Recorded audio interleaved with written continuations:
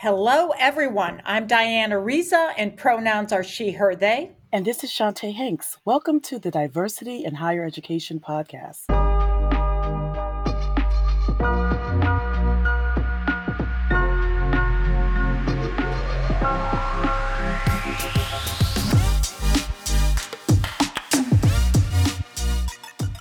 The Diversity in Higher Education podcast is recorded out of Southern Connecticut State University in New Haven, Connecticut.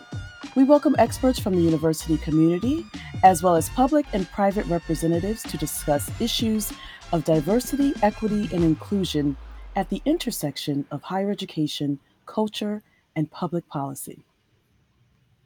The last couple of weeks, we've been talking about healthcare access for Black and Brown communities. And today we'll continue that conversation with Dr. Randolph Brooks. And if you're like me, which means you were not at our last conversation with Dr. Brooks, you are in for an extremely timely conversation. As a reminder, Dr. Brooks is the Multicultural Programming and Outreach Coordinator at Southern Connecticut State University. His research and practical expertise in counseling have made him an invaluable resource to the university community, as many first generation students are learning to navigate their own mental and physical self care in the middle of a pandemic. Dr. Brooks, thank you so much for being Thank, here again. thank you for having me again. So, Dr. Brooks, as we've been in this state of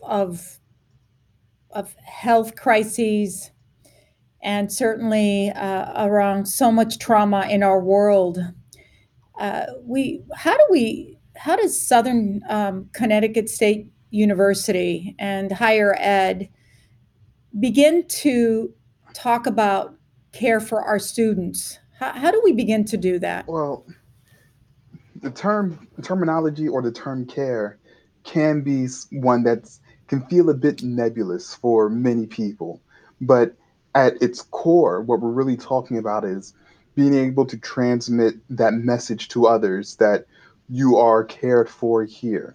Transmitting a message in which we're saying that you belong here. If you're talking about the institution, for example, just that notion of recognizing that regardless of where you may fall on either the political spectrum or anything like that, for the most part, you belong with us here at Southern because we care about you. We care about your beliefs. We care about your well being. And that's where we're talking about moving forward when it comes to how we as a campus community can embrace everybody here at Southern. It's really about capacity building at some point with respect to do we have the capacity for all of our students? And so, as we're talking about these messages of care, these messages of understanding and tolerance, and really a social justice message, we're really talking about how are we able to build our capacity to be a big tent for all of our students. You know, it's interesting that you talk about belonging and care, community. And as we as institutions try to outreach to our students, this sense of diversity and inclusion and belonging, and sometimes we we try to be sensitive to not there's not a one model or engagement that fits all students. And I want if you could say a little bit more about that, recognizing that when we talk about community, at least at Southern, uh, about 65% or maybe a little higher, our students are commuters. So as they're moving in as commuters coming into our community, how do we talk about that sense of engagement with all of them, knowing that they're not on our campus for very long, and then they're returning back to their communities? How do we talk about care in that context? Well, we do have an excellent student involvement department run by Miss Denise Bentley Drobish and with oh man, Daphne and oh my goodness, I'm having a mental break. Eric, Daphne and Eric. Yes, I don't want to forget them. So they definitely do this work with respect to trying to outreach to our commuter population on campus. But it seems like we need to recognize that as a department, we can't leave that type of work of outreaching and engaging to commuters to just one department when we know that our commuters are engaging with various departments. So, how are our academic faculty outreaching to our commuters? How are our staff interacting and engaging with our commuters? Or are we essentially leaving that work to um, just one department? And that's something that we as a institution need to make sure that we're being mindful of as we recognize that there are so many more areas in which we can work. Now, and that's the hard part, is about being able to put in that work. And it's not so much saying that shame on you people for not working, but it's about being able to reimagine the work that we do, especially in the time of a pandemic, in which, while we have, as you mentioned, about 65% of our students are commuters, but right now, the vast majority of our students are online. And so being able to outreach to them, but doing it in a way in which we aren't just saying, "Hey, come to this WebEx thing, or come to this Teams thing," but being able to transmit that message that I know you are in Waterbury, I know that you're in Stanford, I know that you're in Bridgeport, and we miss you. And as much as we miss you in our classes, we hope that you're safe, because again, we're still in the middle of a pandemic. And so while and we're actually coming up to Thanksgiving as well. I was just having this conversation with my wife just yesterday. How it's going to be different Mhm. this year. Last year for Right. Thanksgiving, it was the first Thanksgiving where I hosted her family.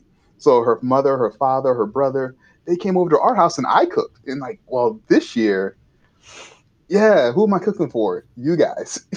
It's going to be great. It's going to be That's great. right. But having to just reimagine how we interact and how we engage with our students, and doing it from a level of, I care about your safety, I care about your well being, and I want you to know that even though you haven't seen me in person, I still see you and I still care about you. That's a hard one to really wrap our heads around, because it's going to require us to think about the positions that we have on campus, the positions that we have within our departments, and see how we can actually Mhm. expand it to not step on anybody's toes, but to reinforce the same message that's coming from other departments. Well, you make a very good point, and to remind ourselves, and mindfulness practices, and being more understanding, empathetic than ever before, and even prior to the pandemic, I would say, and tell me if you could provide me with maybe some suggestions, because even when we were on the ground, faculty and staff, and I have to believe they're probably listening, and wanting some a toolkit, right, of how to do this work. We talk about being kind and respectful and empathetic to difficulty and experiences that we may not directly understand. But even again, as I was saying before the pandemic, faculty and staff, how do they bring their whole self to understand other, to understand difference, to understand struggle, and be able to, uh, when thinking about belonging, that it's not that necessarily these different communities are adjusting to the institution, but how do we adjust to them? Any thoughts on how to build the toolkit for faculty and staff if it's Oh, missing? I would say it's definitely an individual toolkit. So what may work for me may not necessarily work for anyone else. But at the foundation, it's about being able to recognize that we are here in this space together for a common purpose. And that common purpose isn't my success, it's your success. The entire reason why faculty teach at Southern isn't necessarily for the faculty, but it's for the student. And being able to start from that Mhm. baseline that I want you all to succeed. Everyone who's in my class, I want you to succeed. I don't know what your definition of success is.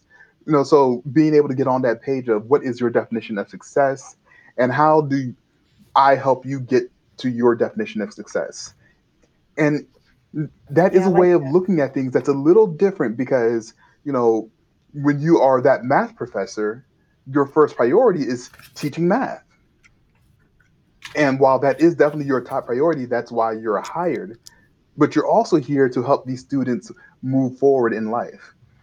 And that's where it starts to become important to have that relationship with the student. Now, we definitely know that that's going to be easier for some than others, especially if you have, the 55-person classroom versus you're the individual who has five people in your class.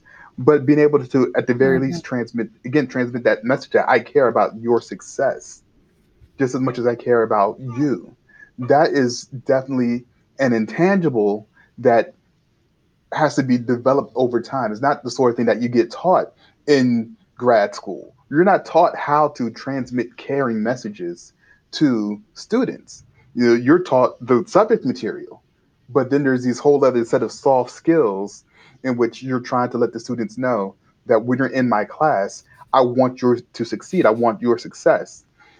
you know, you hear faculty all the time talk about, well, these are my office hours, come by and see me. But then they're in their office and no one shows up. That's You know, right. That's so right. this isn't so that's That's not a right. knock against the Yeah. faculty because they do that. They're saying, come by and see me. But then also reinforcing, you don't come by and see me just because you have a question about your math test. Come by and see me, period, because I am at a place in which I can help you. I'm at a place in which I want to help you. So yes, you have a question about question number 5 on the exam. You have a question about the homework assignment. Come by and see me in my office hours. But if you have a question, period, about anything that has to do with this institution, anything about what you want to do as your career, come and see me as well. We had these departments set up career advising.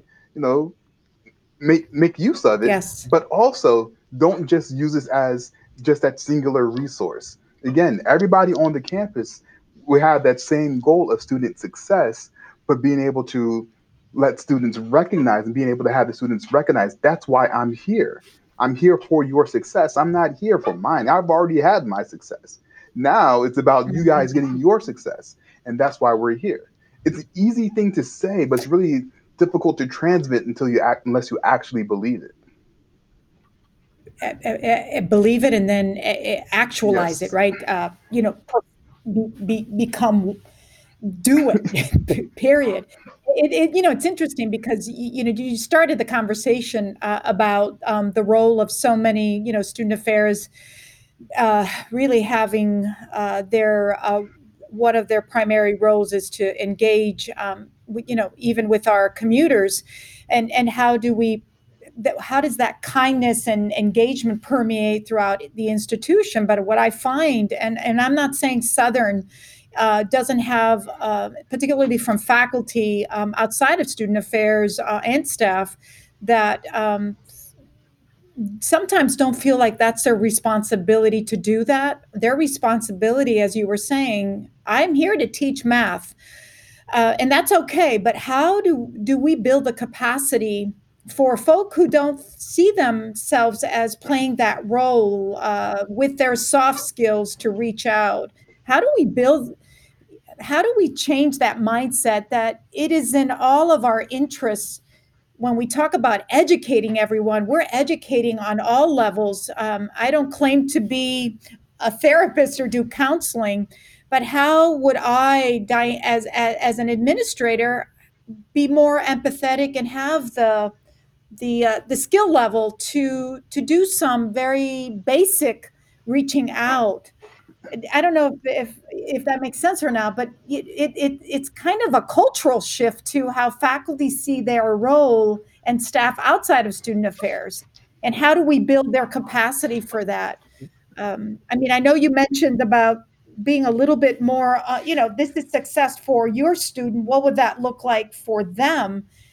Anything else that you think would building capacity for them? Any other insights to that work? Because I feel that it's a culture It is, shift. it is a bit of a culture shift because for so long we've operated within silos. You've had student affairs Yes. in one silo, you've had academic affairs in another silo, and the idea of trying to bring these two together, it is very difficult because it's, again, it is a rethinking.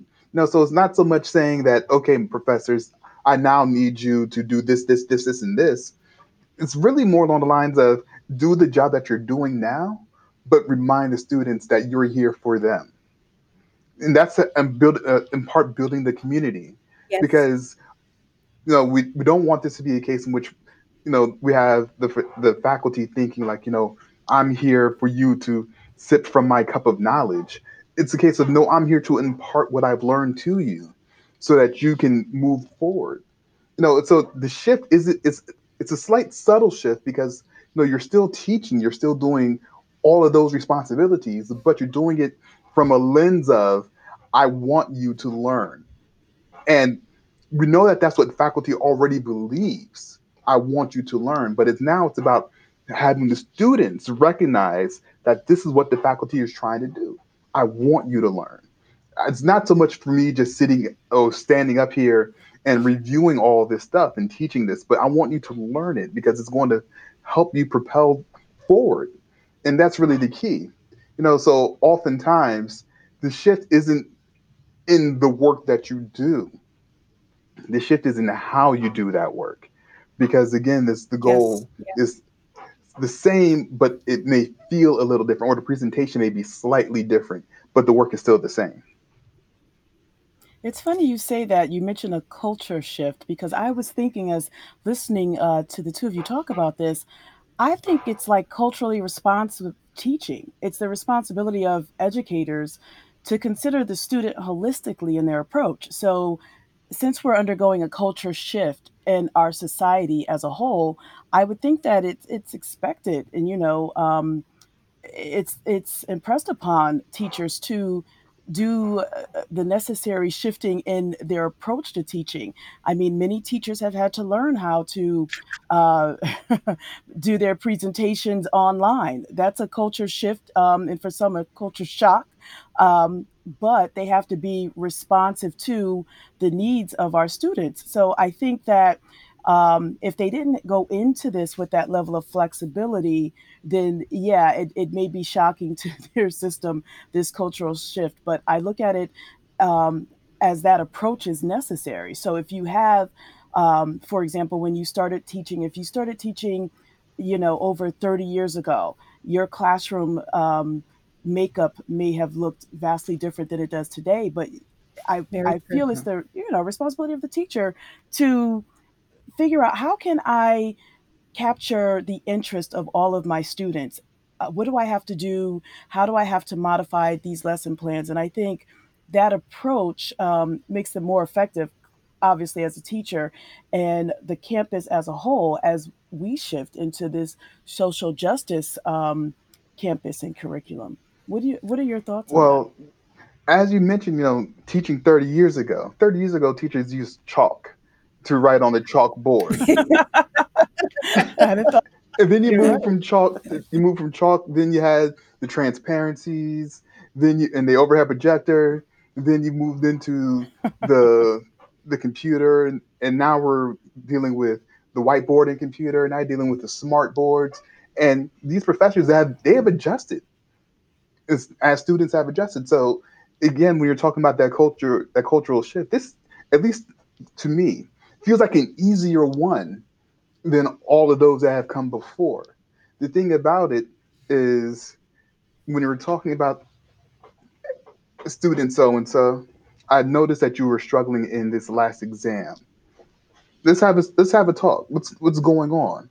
You know, and the thing Mhm. about it, that's the sort of thing that students are looking for when it comes to that level of care, in which we have the Yes. faculty that will reach out to the students.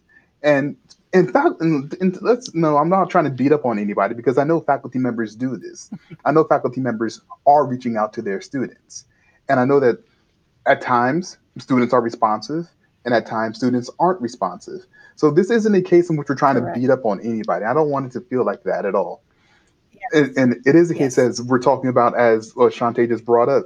This this is a university that's in a shifting position towards a social justice model. And when we're talking about social justice, at least as a part of my definition for social justice, is we're looking at a level of equity. And when we talk about that level of equity, we're looking at trying to make sure that students are receiving a level of service that they need in order to move forward.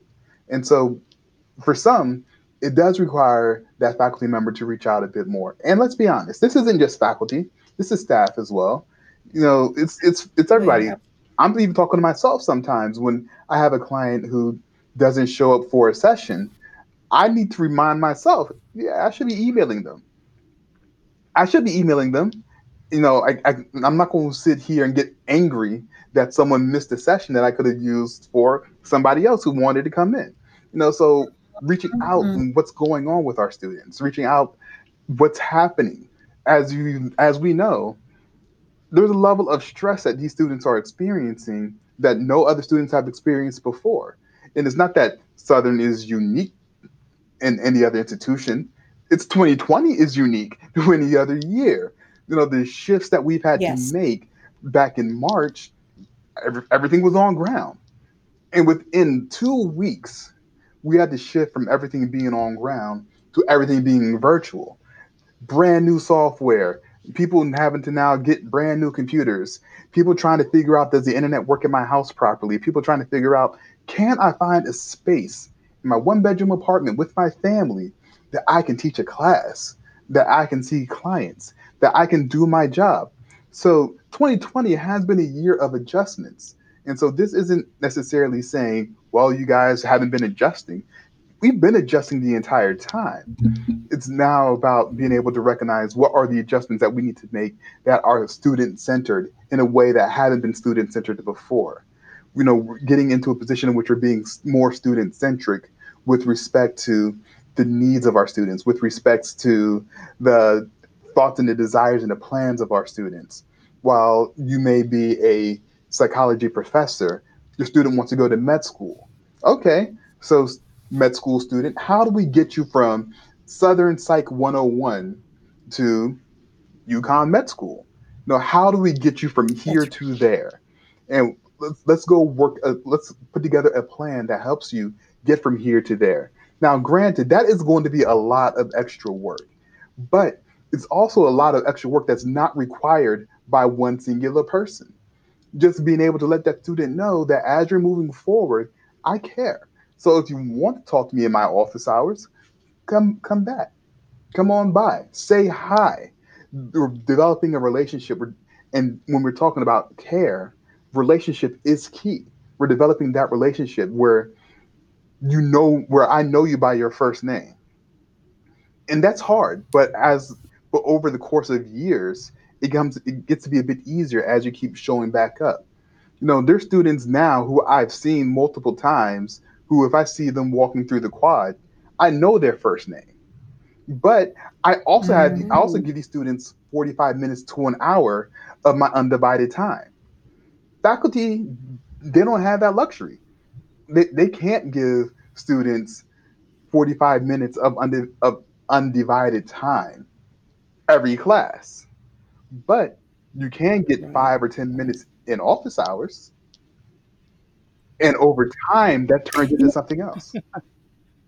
That's always been a challenge. I remember when I was undergrad, and then went on to teach and be an administrator. And I would always encourage students to take advantage of those office hours. I think coming from grade school, they look at it as going to the principal's office and not really understanding the value of having those office hours, that attention that you'll have of your faculty member, your professor.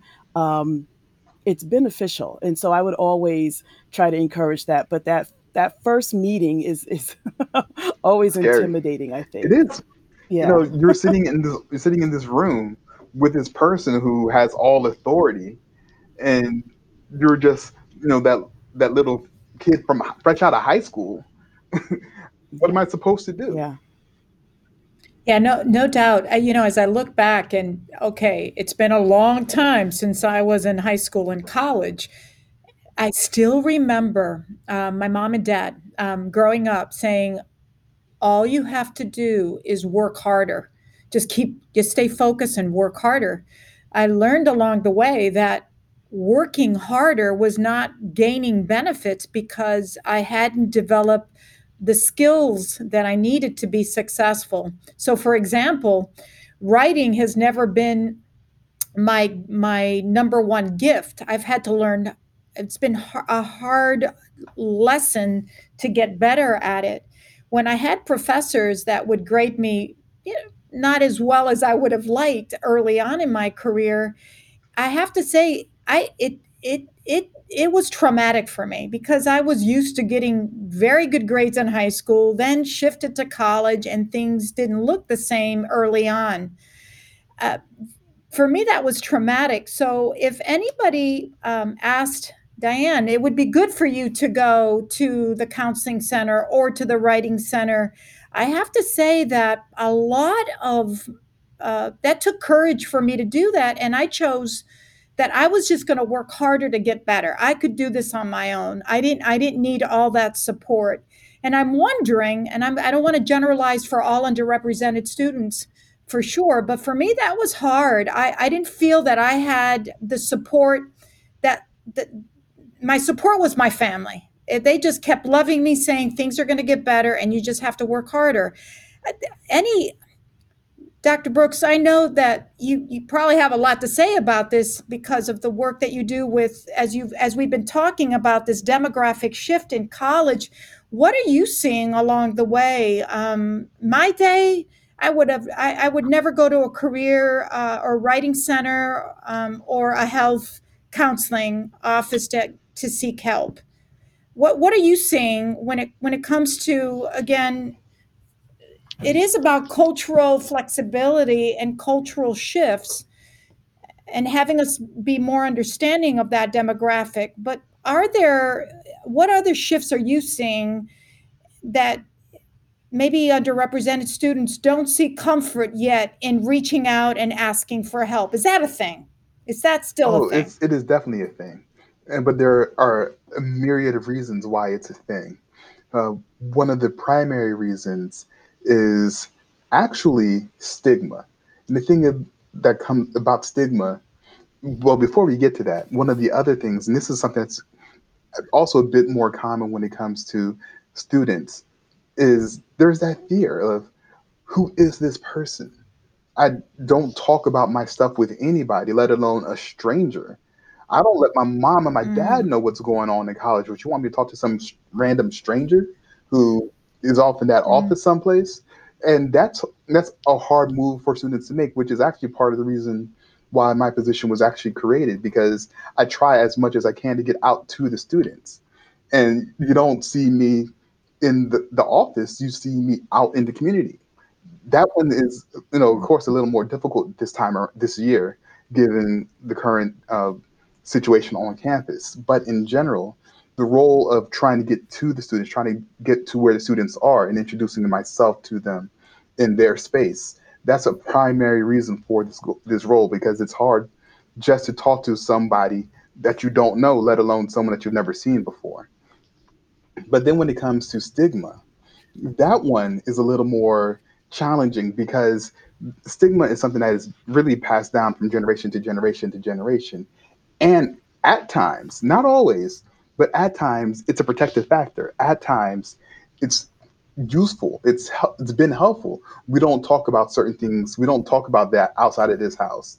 Or you work hard because we've gone through it. You have to work twice as hard to get half as far, with that notion that the world is not equal. There is no equity. So you have to work so much harder to get to where you're trying to go. So if you're having a problem, you have to work through it. And that is something that we've all experienced growing up, but it's something that still persists, because in some respects, that's what we're seeing today. Like, I know we would say we weren't going to get too much into the election, but when we look at what we had with President Obama and what we had with Trump, like, I'm not trying to make this at all political, but we're Oh, seeing wow. somebody who has had all these achievements, and then you had somebody else who didn't, and Mm. we saw the backlash. And so we still have this perception of, well, we have to work twice as hard, and we're seeing it. you Right. know, top notch undergrad, top notch grad school. It's done the work to warrant the position, and then somebody else, we didn't see that, Mm, but yet and still mm, in a similar space. And so that notion of I have to do this on my own because I can't count on somebody else, that is something that we mm. have ingrained in our community that in one hand has helped us move forward, but it's helped us move forward at the detriment of ourselves. And now you have this. You know what, Dr. Brooks, before you move away from that, right? As you were saying that, I was thinking, I bet that Michelle and Barack are teaching Sasha and Malia that same thing. Despite them being first children, um, the daughters of the first Black president, and having an Ivy League education, I bet they are still being taught that in their home about doing twice as much. And I don't want to step away from that because I do have some questions for you, and I couldn't wait to have the opportunity. I'm so sorry I missed you and Dr. Ariza's first discussion because it was so riveting, but I'm so glad I have a second chance at the bite of the apple. But before we step away from that, I took a note when Dr. Ariza brought that up in terms of um, that comfortability, that stigma that you spoke of. It's an example of the difference between a first generation student and a continuing education student. The contextual knowledge of college culture and campus life, I studied that, and actually including a portion of that in my dissertation right now. So it's resonating with me because that makes a huge difference. You being out on the campus, students having that rapport with you, it definitely helps. In particular for those first generation students that, as we were speaking about a moment ago, they see their faculty and professors as they did in high school as like going to the principal's office. Whereas, and if they're first generation in particular, they don't really have anyone to explain to them. That's different now. You're on a college campus, that culture is different. That relationship that you build with your professor is different. Um, and I would love to do a discussion about that in the future. But where I was going is okay. In the Black community, for example, talking to a psychologist or a therapist seeking any type of therapy was considered taboo. And I say was because I think it's getting better, but it was considered airing your dirty laundry to a stranger. And if an issue was troubling, you would pray about it. You'd go see your pastor. And historically, and even currently, I gotta say, folks, they go to the barbershop, they go to hair salons, or even to their elders for wisdom. So, do you see that there's been a shift in how we're encouraging students from those communities to seek care on campus when needed? Yes and yes. And the reason why I said yes twice is because going back to the previous discussion for a quick second, what we're talking about are Mhm. the gatekeepers to these institutions, the gatekeepers. So um, initially, I never viewed myself as a gatekeeper. I was like, oh, I'm just another cog in the system. But in actuality, Mm. in part of the role that I'm working, I do become a bit of a gatekeeper because I'm trying to have people come in. I'm trying to let you all know that we're here. I'm trying to break down those walls. And so, with what Shantae was just bringing up with, going to your pastor, going to the barbershop or the hair salon, mental health professionals have been going into those spaces. We're not necessarily going to set up shop in someone else's shop, but letting people know we're here for this. you know, Doing some slight gatekeeper training with barbers, and that sort of training with respect to, hey, if you someone's bringing these things up, these are some of the things you could say to them as you direct them to us. It's not trying to find clients. It's not trying to, build up a private practice or anything like that. But it is about tearing down these walls that have been set up for a long time. Because there was a time in which, I know Shantae was alluding to this. There was a time in which people could not trust medical professionals.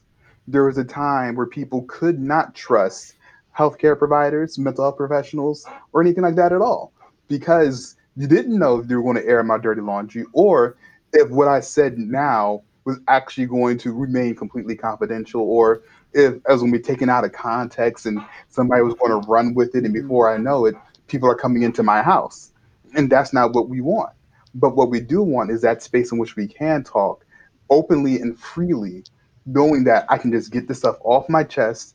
And when I leave here, I can leave it there and go on about my day. And that's the same sort of talk that we would get from our pastors. Take your burdens to the cross, leave it there, and Mhm. go on about your Mhm. day. You go into your barbershop or your hair salon, and you talk to that trusted professional, you talk to that trusted friend, and you can just leave that stuff there as you move on.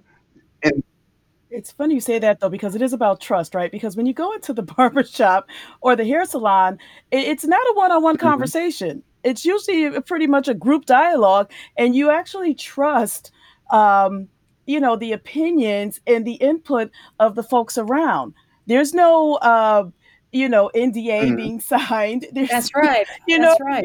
it could leave out that door as soon as one of those folks leave and go on to the next conversation. But there's that trust in your local community that that information is going to stay there, or at least stay within the community, and you're okay with that versus going to a therapist where it doesn't leave the room. Well, and Shante, you make such a good point. This mhm, community, this collective of not feeling singled out as a Mm, one-on-one that you got issues. Come on in, let me talk to you. It's like we all got issues. Like this yeah, is a yep. community. You're onto something. Thank you for that, Shante. So, Dr. Brooks, is there a thing oh, that, as you're doing? Yeah, that is yeah. a thing. Can That you is say that more is about that? definitely a thing because when you brought up earlier, Dr. Riza, about community, and that's what Shantae was actually referring to. So when you go to a barbershop and there are 5 to 10 chairs, and there are people in all of those chairs, but you're having a confidential conversation. You're telling them stuff that you'll tell your therapist, but you trust that they're going to leave that stuff there, even though you don't know for Yep. sure, but you know them. And that's the difference. You know them. And Right. as the conversation goes, I'm telling my stuff and he's telling his stuff. So you True. tell my Your therapist yeah, doesn't do that. but exactly the therapist, No. it is I actually don't want to know. I don't want to know too much personal information about my therapist, but I got to admit, my therapist is a black woman, and there's a difference. There definitely is a difference. I think for some folks in having the ability to talk to someone that has that cultural association, that you feel like you don't have to do a lot of preliminary work of explaining culturally why certain things are what they are, and you can just tell from the way that she nods her head or just what she adds in there that she gets it. And it's the same thing that students are looking for even from their faculty. um, and understandably, it's every faculty member is not going to be from your community, but having some that are, that get it, is very helpful. It's very reassuring throughout your college career, and even for those that are not from your culture or from your community, just knowing that they kind of get it and get you, and that what you're going through is not foreign to them, is so helpful. it is. And as you're pointing out, just quick research, there are only about 18, well, actually no, I'm gonna go ahead and round this up. Only about 19% of counselors in the US are black. Only I was going to ask that question. Are there enough mental health practitioners that look like are students of color, that, have their same cultural experiences? And you've and answered only it. about 22% social workers, only 5% of psychologists.